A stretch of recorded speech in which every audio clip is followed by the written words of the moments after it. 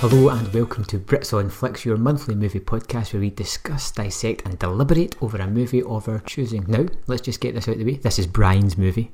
This is one movie that Brian was dying to check out, so it's all in him. It is Jack the Giant Slayer. Killer, depending what region you're from, the Bryan Singer movie. Brian, why were you so desperate to see this? Well, despite whatever... Okay, look, let's just preface this right up front. We're recording this well in advance. I won't say how in advance, but we don't quite know what's going on with Bryan Singer at the moment. Although at this stage of recording, there's definitely a situation. That being said, putting whatever personal things are going on aside, purely as a filmmaker, looking at his back catalogue, the films that I've seen of his, I've liked every one of them, even the ones that have issues. I've liked them. So this was really there's this one and his first one, which was public access. Yeah, which I've yet to see. So I've not seen Public Access. I still need to cross that off the list. But yeah, I wanted to see these two because I've liked everything else he's done. So yeah, don't know if I like the guy. Never met him. Don't know if whatever's he's been accused of is true or not. You can never tell in this day and age of wild accusations on Twitter. So who knows? All I'm judging on is his talent or the lack thereof as a filmmaker. I'll leave that up to you to decide where you sit on the fence with that one. So yeah, I wanted to watch it. I wanted to cross it off the list, so I put it in the pile, and it just so happened that you picked it out of the clues that I gave. So yeah, that's really why it ended up in there. That's why I wanted to watch it. Right. I had already seen this one. I seen it in the cinema when it came out, and it was one of those movies that I watched.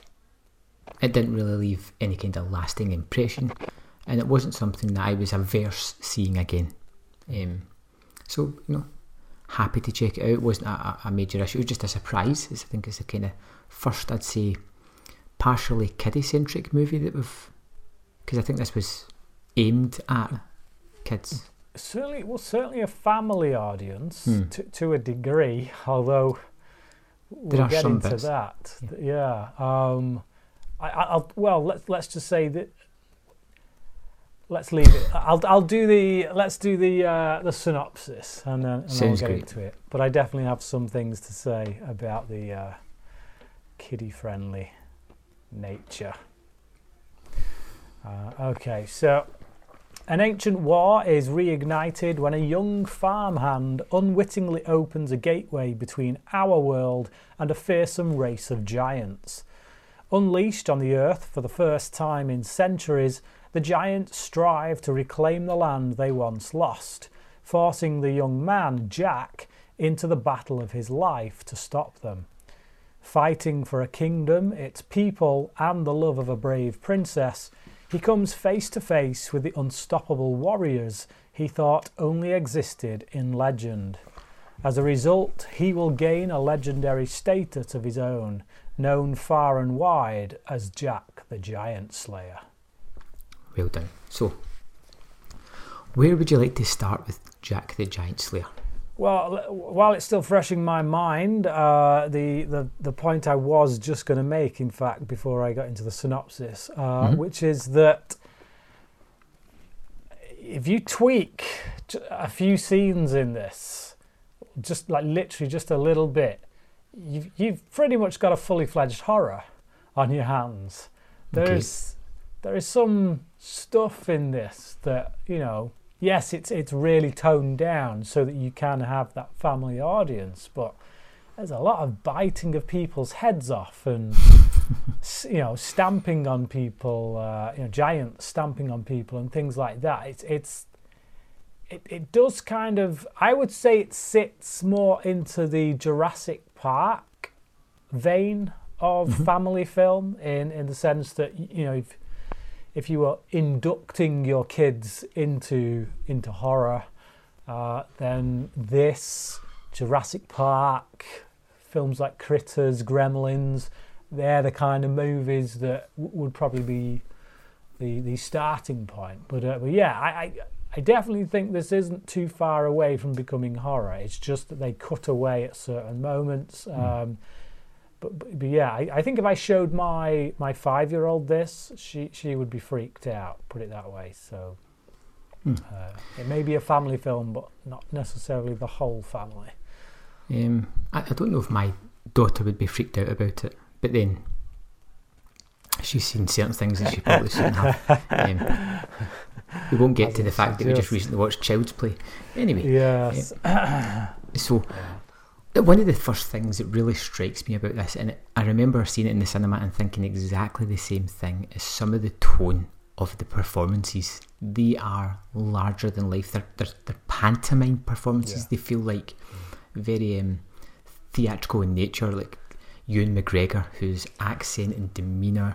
You have Stanley Tucci, who's that big villain, megalomaniacal, almost twisting the moustache type of villain. They don't hide it. It is very playful, very fun, and like I said, very pantomime. What did you think of these performances?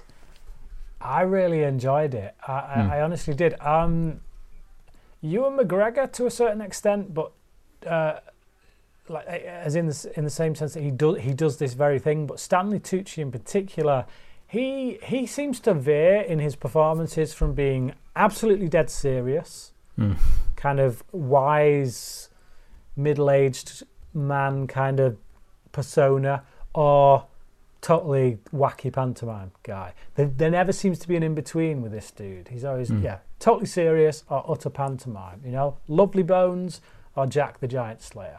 The thing is, I love him when he's either, so I really do like Stanley Tucci. But I gotta say, the person that I enjoyed watching most in this entire film was Ewan McGregor. He does.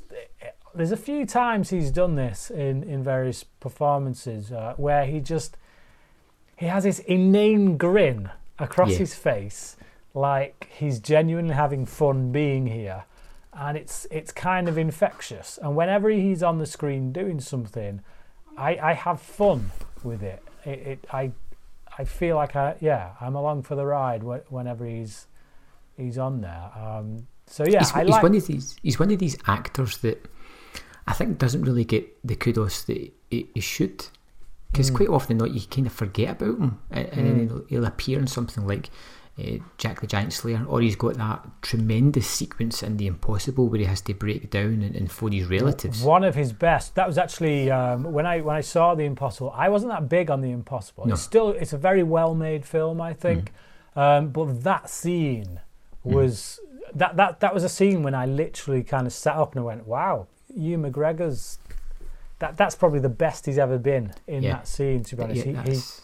He had me in that scene. But like this is more it's something a bit more akin to what he did in Big Fish, although Big Fish was maybe a little kind of tamer than this with regards to his performance. Here he is really, like you say, pantomime, which let's face it, this story kind of has its roots in pantomime. Obviously it was written as a book first or a story first, but it's had more than its fair share of runnings in the old pantomime kind of setting, hasn't it?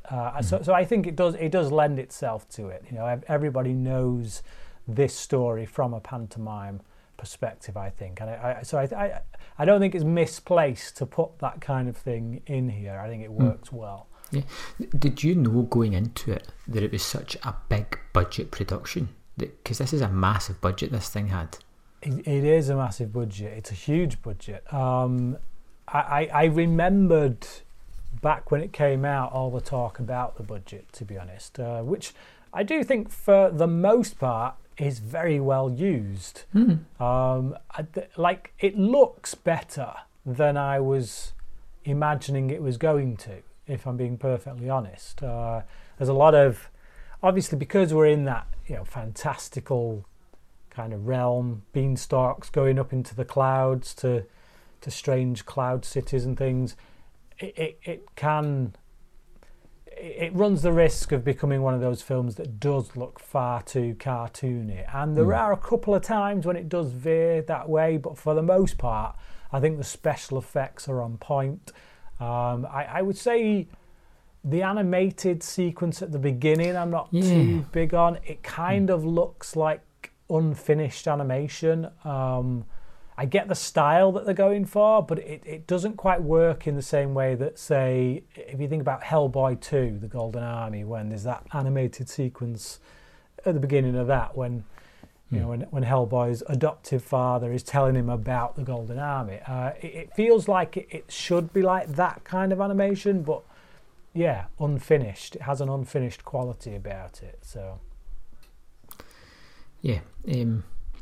But I think CGI is one thing, but I think what really works is the personalities behind the giants as well. You don't get all of them, but you get a few main ones, and you get the idea of them, particularly the leader, who Bill Nighy. Yeah, tremendous performance and a really good dual performance, is it? Because he's got the head on. What did you think of the look of the giants? In the context of the film, I loved it. I thought it was really great. Like I'd seen stills before, and a trailer, and it was one of them where I was a bit iffy on it. Where I'm like, is this going to be one of them where you go to it and it's just weightless CGI, like a CGI fest? And I think that's one of the things that kind of kept me from watching it for so many years.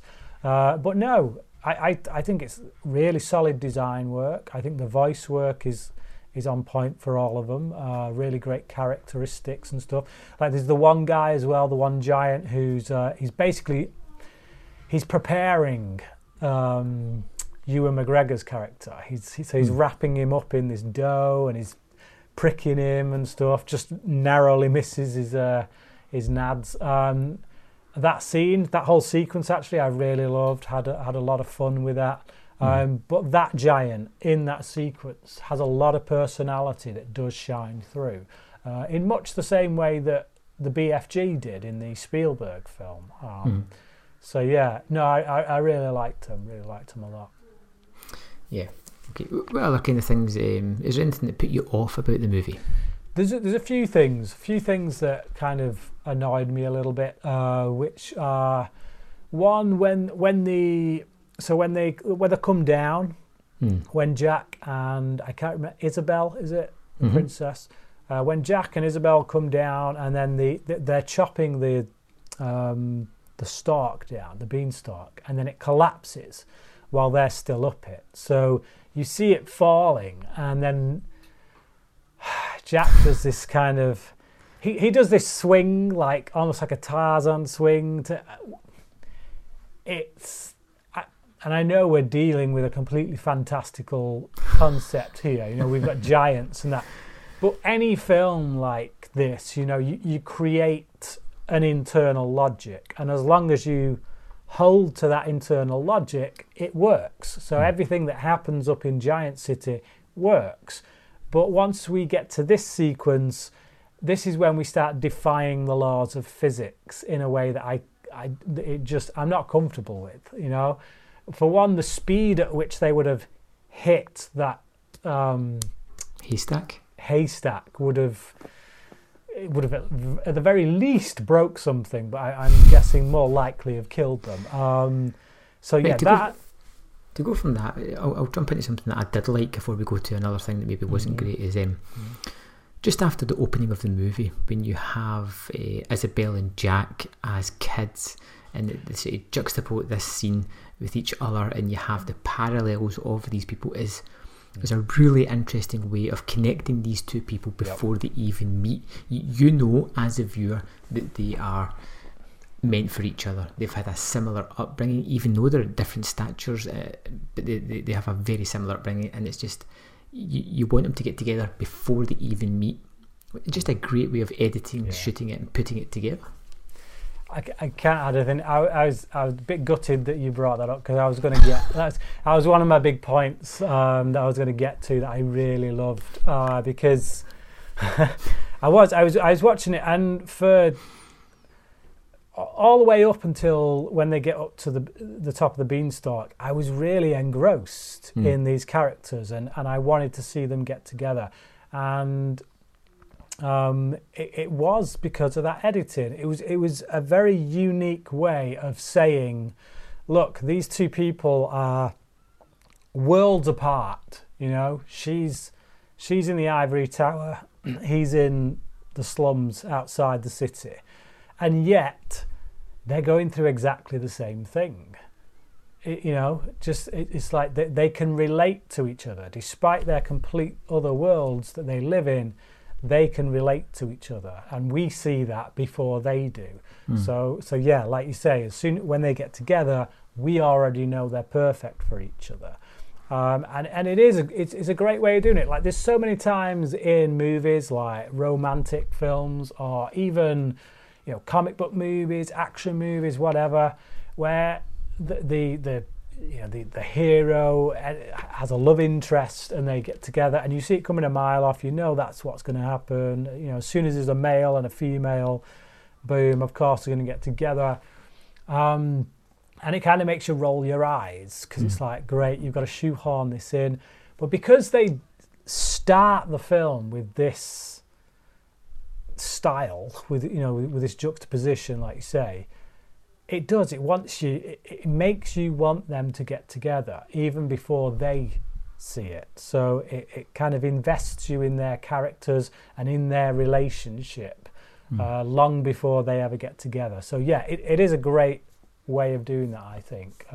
Really cleverly written. I will say that one of the writers on the script for this is Christopher McQuarrie, who is a really great writer. He's done a lot of work with Bryan Singer, most notably The Usual Suspects. But yeah, the last two Mission Impossible films, Way of the Gun. He's a very good writer. So yeah. I won't be surprised if that was a bit of his injection there. But so what about something else that you weren't too enamoured with? Another thing was just silly stuff, really. And for the most part, I really liked this film a lot more than I was anticipating. I was expecting it to be like a 2-star film, but hopefully, I was hoping for maybe a 3-star film at best. So no, I was pleasantly surprised, it must be said. But like I say, there are a few little things that just kind of, really, that's a bit stupid. And one of them is, so when the giants are coming down, so they've sent their beanstalks down, and they're all coming down, and then we cut to Jack, who's running he's riding after the king and Isabel and the army, and he's shouting at them. He's saying, like, you know, run, the giants are coming. And okay, they're facing the opposite direction. I get that, so that's fine. They don't see the beanstalks. But the moment Isabel turns around to look, she hears Jack shouting, and they turn round and they're like, Jack, what? And it's just, you cannot tell me that they cannot see those big ass beanstalks coming down from the clouds. Those things were huge. You know, when there was just that one going up, they saw it from the castle and they all went there to check it out. And yet when there's like 4 or 5 of them coming down, they're all just like, we don't even see it. Like when she turns around to look for Jack, we don't even see it in the distance, like in the skyline. And you would see that thing for miles around because it literally goes up into the clouds. So it's a little detail that probably shouldn't bug me as much as it does, but it's those kind of things that are like, I guess you'd call it continuity, I guess, I don't know, but it bugged me. Like as soon as one of those soldiers, or as soon as any one of them turned around and looked over the shoulder, they should see those big ass beanstalks and think, oh crap, run for it. But instead they're all like, "Where's Jack?" And we can hear him shouting, "What's happening? Where is he?" It's like, yeah, no, sorry. No, see, to be honest, I think the movie as a whole is genuinely a fun experience. It's different enough, but still has the same similarities with the original tale of Jack and the Beanstalk. Yeah. I can't fathom why this wasn't a bigger hit than it was. The CGI is good. The characters are pretty decent. It's got a nice layer of humour all the way through. It's brought with the characters, like the buffoonish nature of some of the giants, or the sheer adventurer type Errol Flynn character that Ewan McGregor is kind of playing. It's just, why do you think this wasn't a bigger movie? I guess, I think the story, to be honest. I think because it does have such close ties with the pantomime. Nobody wants to go to the cinema to see a pantomime. Like if it's a hard sell, I think. I wasn't interested, to be honest. The only thing that did interest me about this film is perhaps the cast, but mostly the fact that Bryan Singer had directed it, and I liked the rest of his body of work. So, yeah, and even then, it's taken me till now to get around to it. But that idea of going to see a cinematic retelling of a story that is primarily known for pantomimes, if we're being honest, that doesn't sell. That doesn't really, doesn't sell me on it. It's a little bit like Hansel and Gretel. I mean, that's more fairy tale, but again, it's just, there's something about that. The idea of going to see a cinematic version of that, you'd have to impress me big time with the trailer to get me to want to go and see that. So yeah, I think it's just that, really. Not much else. Yeah. Have you anything else to add to Jack and the Giant Slayer? I will say, the again, and this touches on what I said at the start with regards to the horror elements, the way in which Bill Nye's giant is killed is pretty grim, and you do see an eye popping out and a foot. Jack throws one of the beans down his throat and it grows out of him, so you literally see this beanstalk spurt out of his body, and then it closes around him as it grows up, and as it closes around him, his eye pops out, and then we see him explode out of it, and as Jack and Isabel kind of hit the deck, along with them hitting the deck, you see the giant's foot and a bit of arm, and like I say, it's this close. You throw a load of blood in there to go with it, and you've pretty much got a full-on horror. It's only the humour elements that kind of stop it going into that area, I think. So it's a grisly death. It's a good climax, I think. Yeah. Okay. I'll jump into wrap-ups. If you've nothing else to add. I don't think I've got anything else to add. There was no one in it that stood out to me as being a poor show.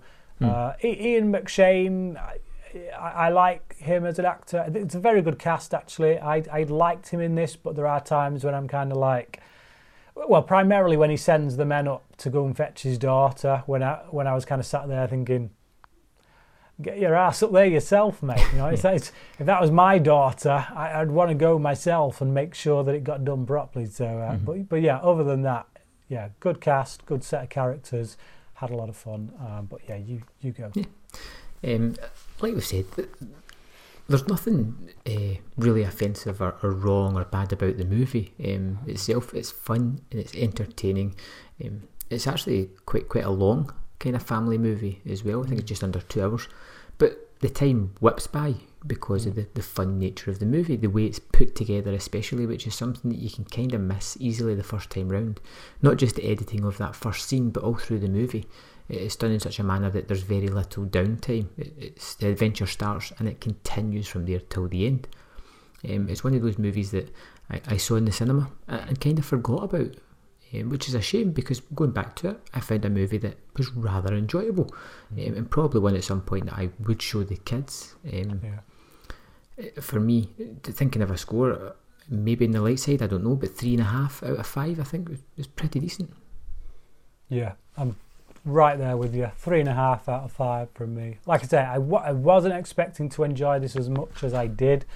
Maybe on a second watch it might even go up to a 4, I don't know, but there are, like I say, just those few things that were like niggles. I was like, it's a bit silly, but no, it's fun from start to finish. I enjoyed it, really like the characters, really like the performances, and there's some great editing in it. So yeah, 3.5 out of 5. Big surprise.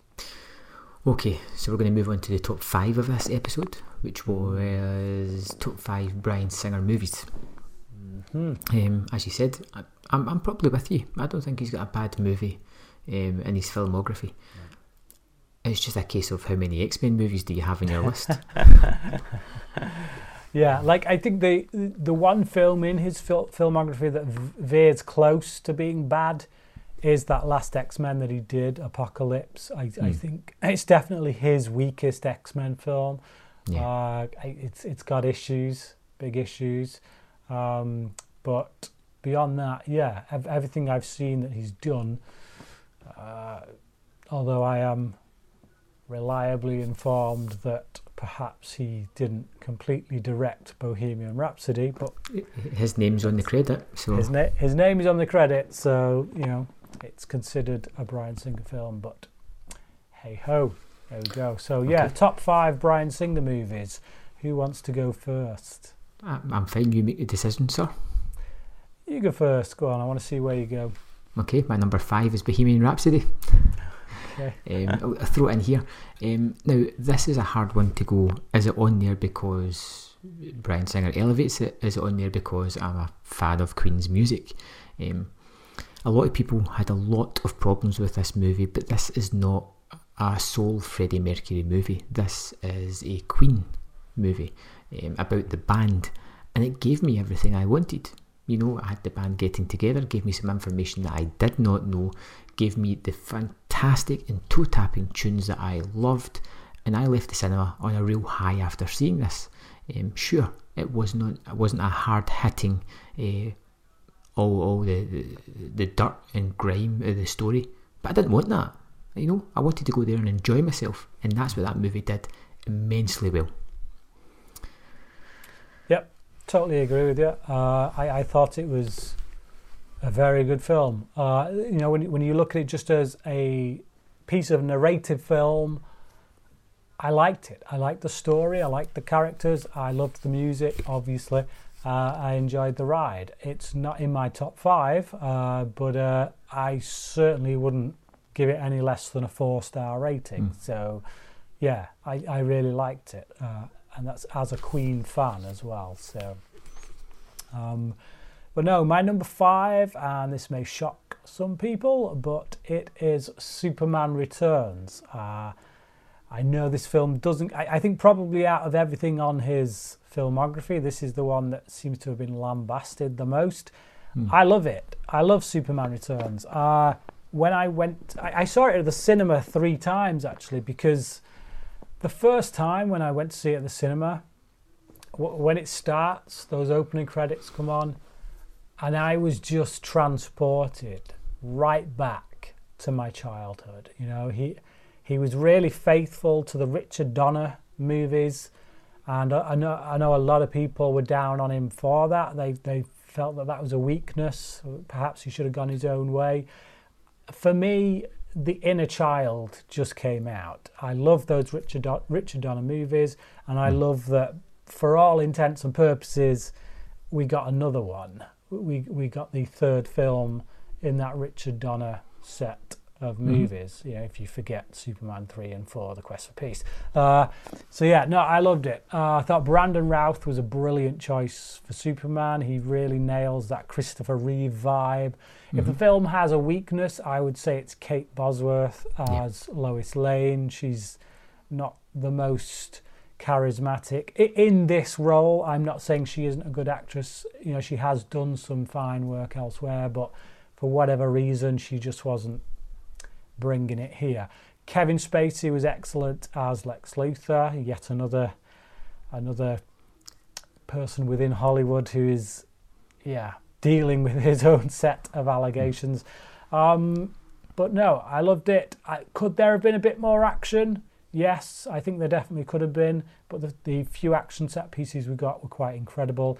I'm just gutted that we never really got to see Bryan Singer do a follow-up to this, because apparently he was going to go all Wrath of Khan on its ass and up the action stakes in it. So, but hey-ho, whatever. Yeah. It's not one I've seen again since the cinema, but I really did enjoy it.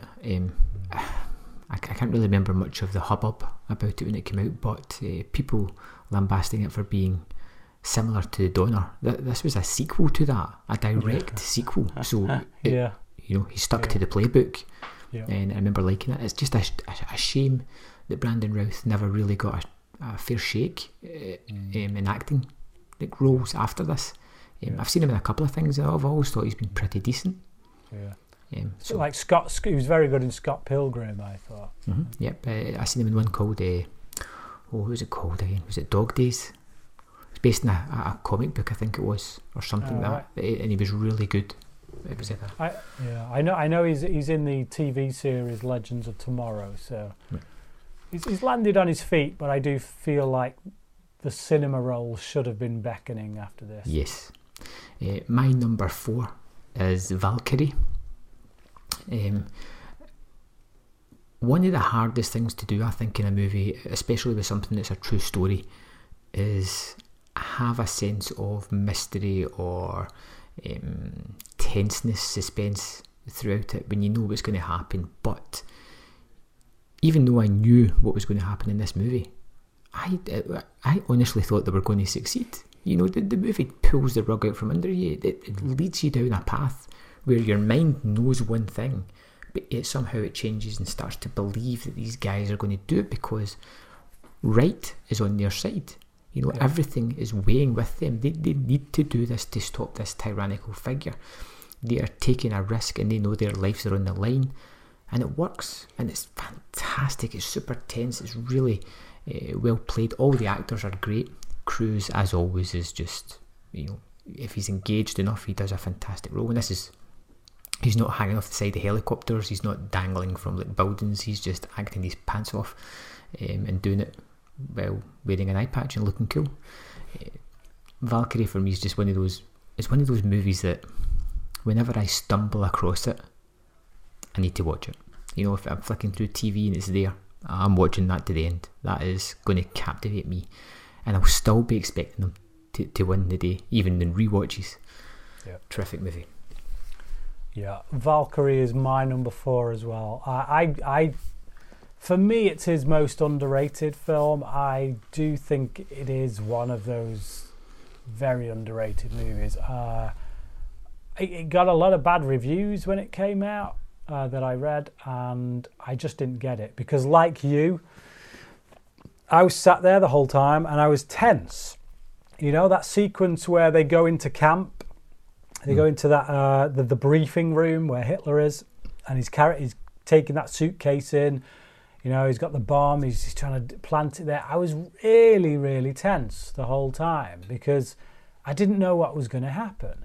And like you say, in the back of your mind, you know these guys didn't assassinate Hitler because you know how Hitler died. It was by his own hand. So it's clearly he's not going to succeed, but there's still tension there because it's like, well, we know he's not going to succeed, but how is he going to fail? Just exactly how is he going to fail? To what degree? Yeah, like it reminds me a little bit of the Paul Greengrass film United 93. You know, you think about that final scene when they're trying to get through the door. you know they're not going to get through. We know this story. The film was only like, what, 8 years or so after the events. So you know they're not getting through. And yet you're egging them on. You're like, do it, come on. And they don't. And it's just an ultimate tragedy. And that's kind of the way I feel about this film as well. So I think that's a real skill to tell a true story in which you already know the outcome and yet create tension is quite a feat. And I do believe as well that this is another Christopher McQuarrie screenplay. So, yeah, great film. Really loved it. Okay, my number 3 is X-Men, Days of Future Past. His best X-Men movie, in my opinion. This was a hard one to do for me. It was the 5th one in the series. It was coming after a big hit where they rebooted everything, with First Class, and it was risky. He left the franchise after part 2. Part 3 nobody talks about. Part 4 was a big success, and he's coming back and he's trying to balance a cast that has the old school X-Men along with the new generation, and everything is just, there's too much. It feels going into the movie that there's just going to be too much, and then it starts off with this dystopian future. It's got the Sentinels in it. It ties the story wisely to one character, the character that we know best from the X-Men, Hugh Jackman's Logan, and it puts the story around about this character, flips him back in time. It becomes a time travel movie. It's got everything. And it must be so hard to keep all these plates spinning and to make them work, and somehow Singer does it and creates what is, in my eyes, the best X-Men movie that there has been so far. I just think it's absolutely fantastic. Okay, so my number 3 is The Usual Suspects, which I'm sure will be a shock for a lot of people as well, because I think when you say Bryan Singer, most people will say Usual Suspects is his best film, and I'm pretty much guessing that's what's going to be your number 1, but we'll see when we get there. May surprise you. It's a very good film. It's very well written. I think Christopher McQuarrie again, obviously. So yeah, the dude is a fantastic writer. Just that twist, brilliant twist, great performance by Kevin Spacey, a really great performance by Benicio del Toro, who does so much with absolutely nothing. His role is literally nothing. It's only because of what he does with his little tics and his movements and his quirks that he makes a memorable character. But yeah, it's just this mystery wrapped in an enigma that turns out to be Kaiser Soze. So it's great. It keeps you guessing the whole time. Gabriel Byrne is really good in it as well. Yeah, just a really good, solid mystery, but not my favourite Bryan Singer film. Still very solid film though. I wouldn't quite rate it as highly as most people, but I clearly, given that I gave Superman Returns a 4 out of 5, and Bohemian Rhapsody, which didn't even make my list, I gave a 4 out of 5. I do think it's an incredible film. My number 2 is Apt Pupil. It's another one that seems to get forgotten about. I love this movie. I watched it last year again, and it still really holds up, based on a Stephen King short story. So Ian McKellen, it's just, oh man, what a performance from a frail old man to a vicious animal over the course of the movie. Brad Renfro, who did a terrific performance as a curious teenager who becomes almost indoctrinated by this horrible history, and his ability to get the information from somebody that was actually there. It's one of those movies that I find absolutely captivating. Great performances, great story, great small story as well. It's not outside a neighbourhood, it's a couple of people, and I think it's just wonderful, wonderfully effective, really atmospheric, and I think it's all down to primarily the 2 performances from the lead actors, who are both exceptional. Yeah, I liked Apt Pupil. Say that again. I liked Apt Pupil. I didn't love it. I still think it's probably a better film than Apocalypse, but yeah. There's a level of nastiness that runs through it, like a core of the movie, from McKellen's character to the nasty streak that is starting to come out from Renfrew's character as well. There is, but I'm not sure I bought the turn as well as I should have done.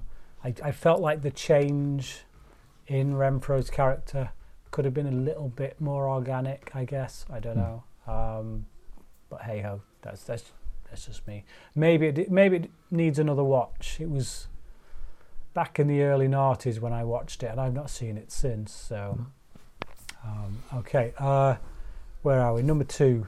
Okay, so my number 2 is X-Men Days of Future Past.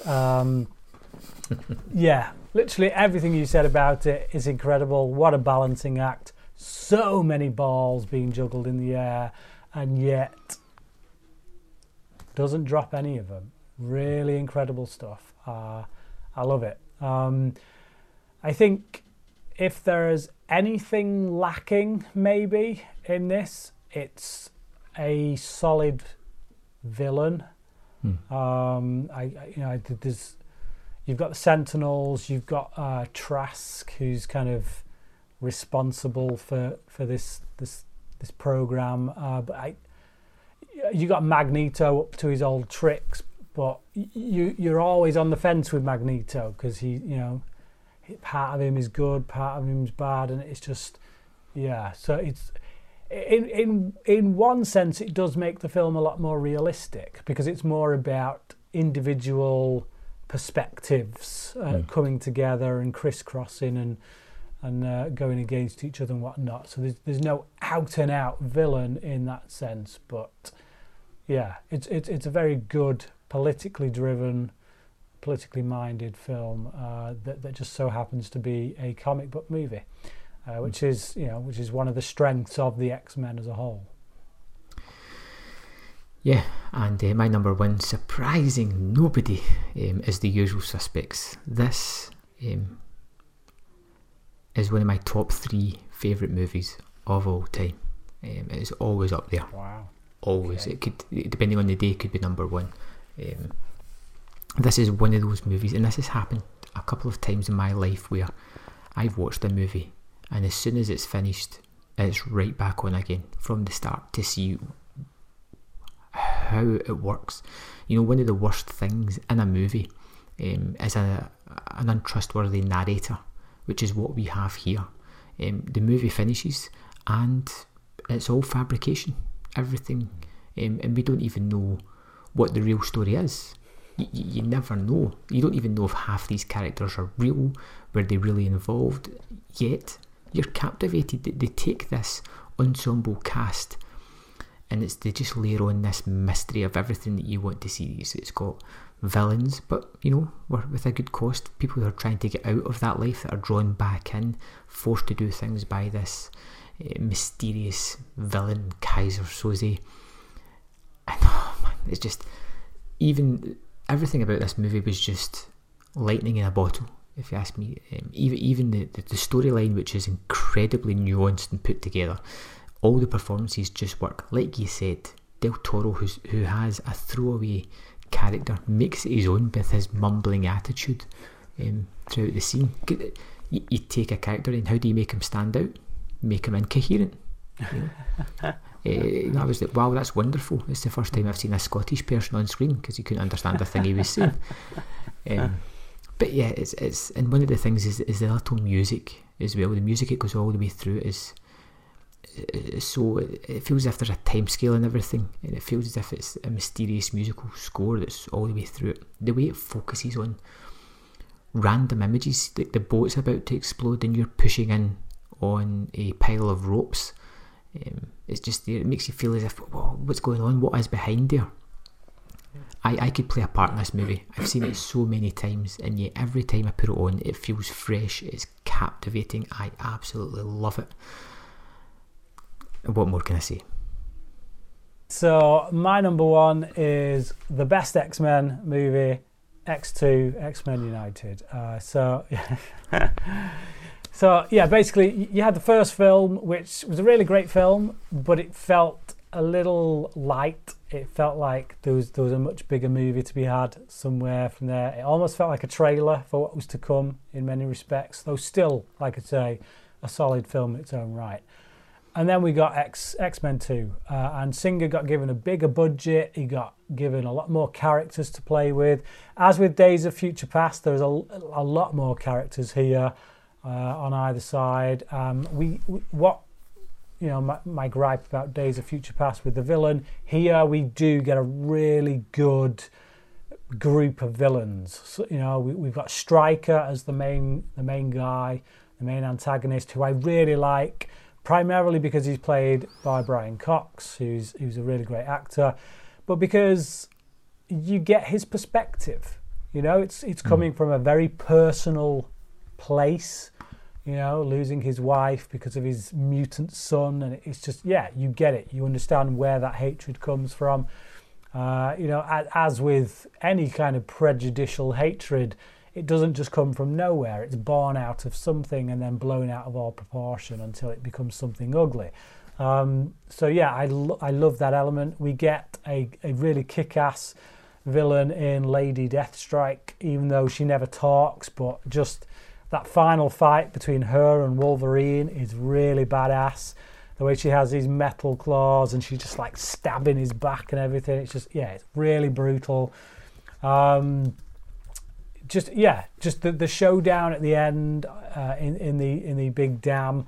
It's great. I love it. The foreshadowing of the Dark Phoenix, which unfortunately was butchered by Brett Ratner, but hey ho. Just as a film, the opening sequence with Nightcrawler, just that the way it's edited, the way it's so fast, but it's just beautifully executed. That how do you put that on screen? This guy who can teleport, and he's going to fight, and he's fighting, but he's teleporting all the time while he's fighting. So he'll throw a guy up, teleport, appear behind them, smack him while the guy's still in the air from when he's chucked it. It's just brilliantly orchestrated. All the action sequences are like that, really well done, and there's a lot more of them. We get to see Wolverine go a bit more berserker mode kind of thing, in the mansion when he takes out those the force that comes in, the strike force that comes in. And there is that personal element there as well between him and Stryker, because Stryker is related to Wolverine's past. He knows something Wolverine doesn't. There's a lot of personal stakes for the different characters. It's great. I love it. I do think it's the best X-Men film, but only by a margin. Like we said, Days of Future Past is such an incredible juggling of balls as well. So it's just, for me, the first time I saw this, I fell in love with it, and it's still, since then, it's been my favourite X-Men film, even if you count, Logan and Deadpool and that. So yeah, excellent. Okay, so we're going to move on with our next episode choice. So, if this is your first time listening to the show, I have 5 synopses for Brian. He's going to eliminate them one by one until the one we are left with will be the movie for next episode. Now, Brian, before we get to this, there is one synopsis in here that I'm particularly proud of. I'm really happy with it. Okay. But we'll get to that. Okay, so number 1. An alien invader slowly begins to take over small town in America. Number 2. In the dying days of the Old West, an elderly sheriff and his posse set out to rescue their town's doctor from savage kidnappers. Ooh. Number 3. Survivors of a worldwide disaster band together in the hope of a better future, only to find themselves propping up the high society. Number 4. A woman's life is turned upside down when 2 men with varying intentions take an interest in her. And number 5. With the aid of a new friend, a man goes in search of his missing wife, learning the skills to get revenge along the way. if I was to take a guess, you have seen 3 of these 5 movies. I feel like number 2 might be Unforgiven. But I don't know. Great film, if it is, but it's definitely a Western from the sound of it. I might need to read these again. Sure. The first one. An alien invader slowly begins to take over a small town in America. See, that sounds like it could be Invasion. 20 different movies. 20 different movies, but maybe, I don't know, maybe the original Invasion of the Body Snatchers. It's been a long time since I've seen that. But, these are tough ones. Definitely, it's definitely of the sci-fi vein, which definitely, floats my boat. Get rid of number 2. Okay, you have got rid of Bone Tomahawk. Okay. Yeah. All right. Yeah, I've still not seen it. For whatever reason, it's never grabbed me. It's got Kurt Russell. Yeah, I know. I like Kurt Russell quite a lot, but like I said, I've not seen it. I've only seen a trailer and some stills and stuff, but it has that kind of straight to DVD vibe about it. It's pretty awesome. Right. Okay. Maybe another time. Right. Go on. 3, 4, and 5. Read them to me. Okay, 3. Survivors of a worldwide disaster band together in the hope of a better future, only to find themselves propping up the high society. Number 4. Hang on. I want to find themselves propping up. Oh, see, that sounds very familiar. Oh man, see, that's got to be sci-fi as well. Out of 1 and 3, I'd probably say that 3 interests me more. So get rid of 1. Okay, you have got rid of The Blob from 1988. Oh man, yeah. I wouldn't mind seeing that again, actually. Okay. Oh well. All right, go on. 4 and 5. Give us 4 and 4. 5. A woman's life is turned upside down with 2 men with varying intentions take an interest in her. Number 5. With the aid of a new friend, a man goes in search of his missing wife, learning the skills to get revenge along the way. I would say that you have seen 2 out of these 3 movies. There is one that you've seen multiple times, I would gather. Get rid of 5. You have gotten rid of Django Unchained. That's a shame. I like Django Unchained. It's probably my favourite Tarantino film. Gutted. Oh well.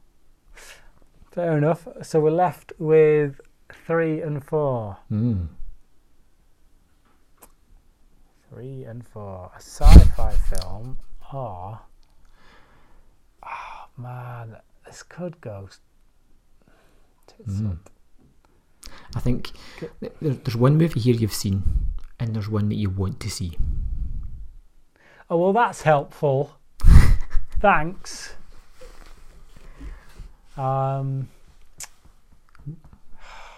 Get rid. See, number 3 sounds more up my street, but it's probably if it's science fiction, it's probably most likely the one that I have seen.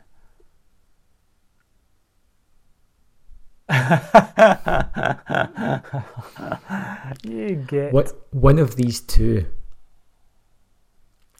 is the synopsis that I came out with that I am extremely proud of, because it does not represent the movie at all.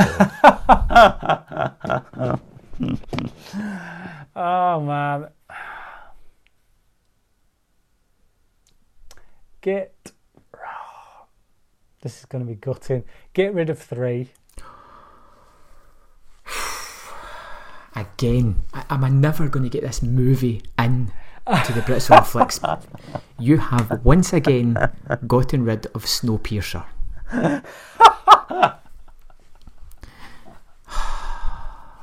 My goodness. Oh man, I should have gone for that. You have chosen a movie that I'm sure you have seen upward of 20 times. Let me just give you the synopsis again. A woman's life is turned upside down when two men with varying intentions take an interest in her. 1984's The Terminator. Oh, are you kidding me? One of them's not even a man. He's a flipping robot. That's not fair. Anyway, doesn't matter because it's an awesome choice. And we've reviewed Terminator 2 on here before, so yeah. And it will be just quick enough that folk can listen to this before going to see the new Terminator movie. That's right. Which is out middle of November, so there we have it. We'll go full circle. And top 5, I'm a little bit wasn't sure what to pick. James Cameron. I think we've done that, have we not? Have we? Have we done? See, what did we do for the Terminator 2 episode? We might have done.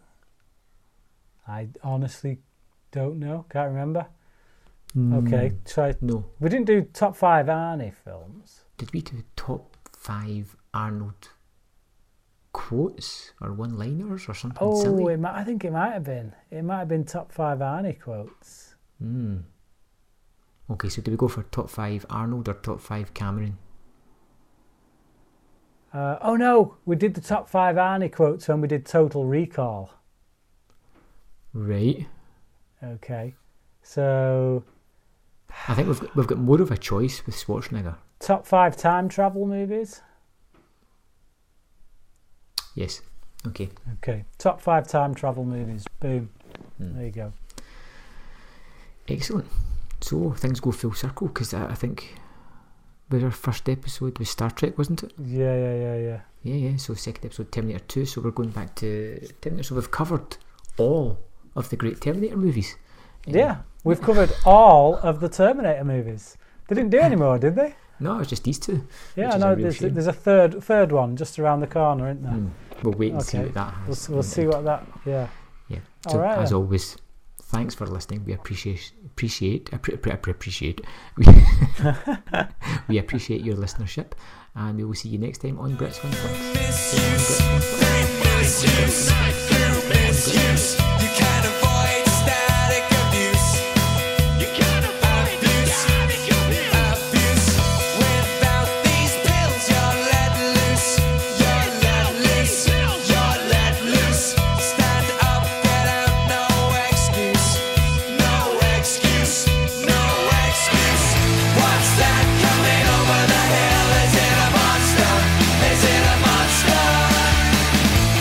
That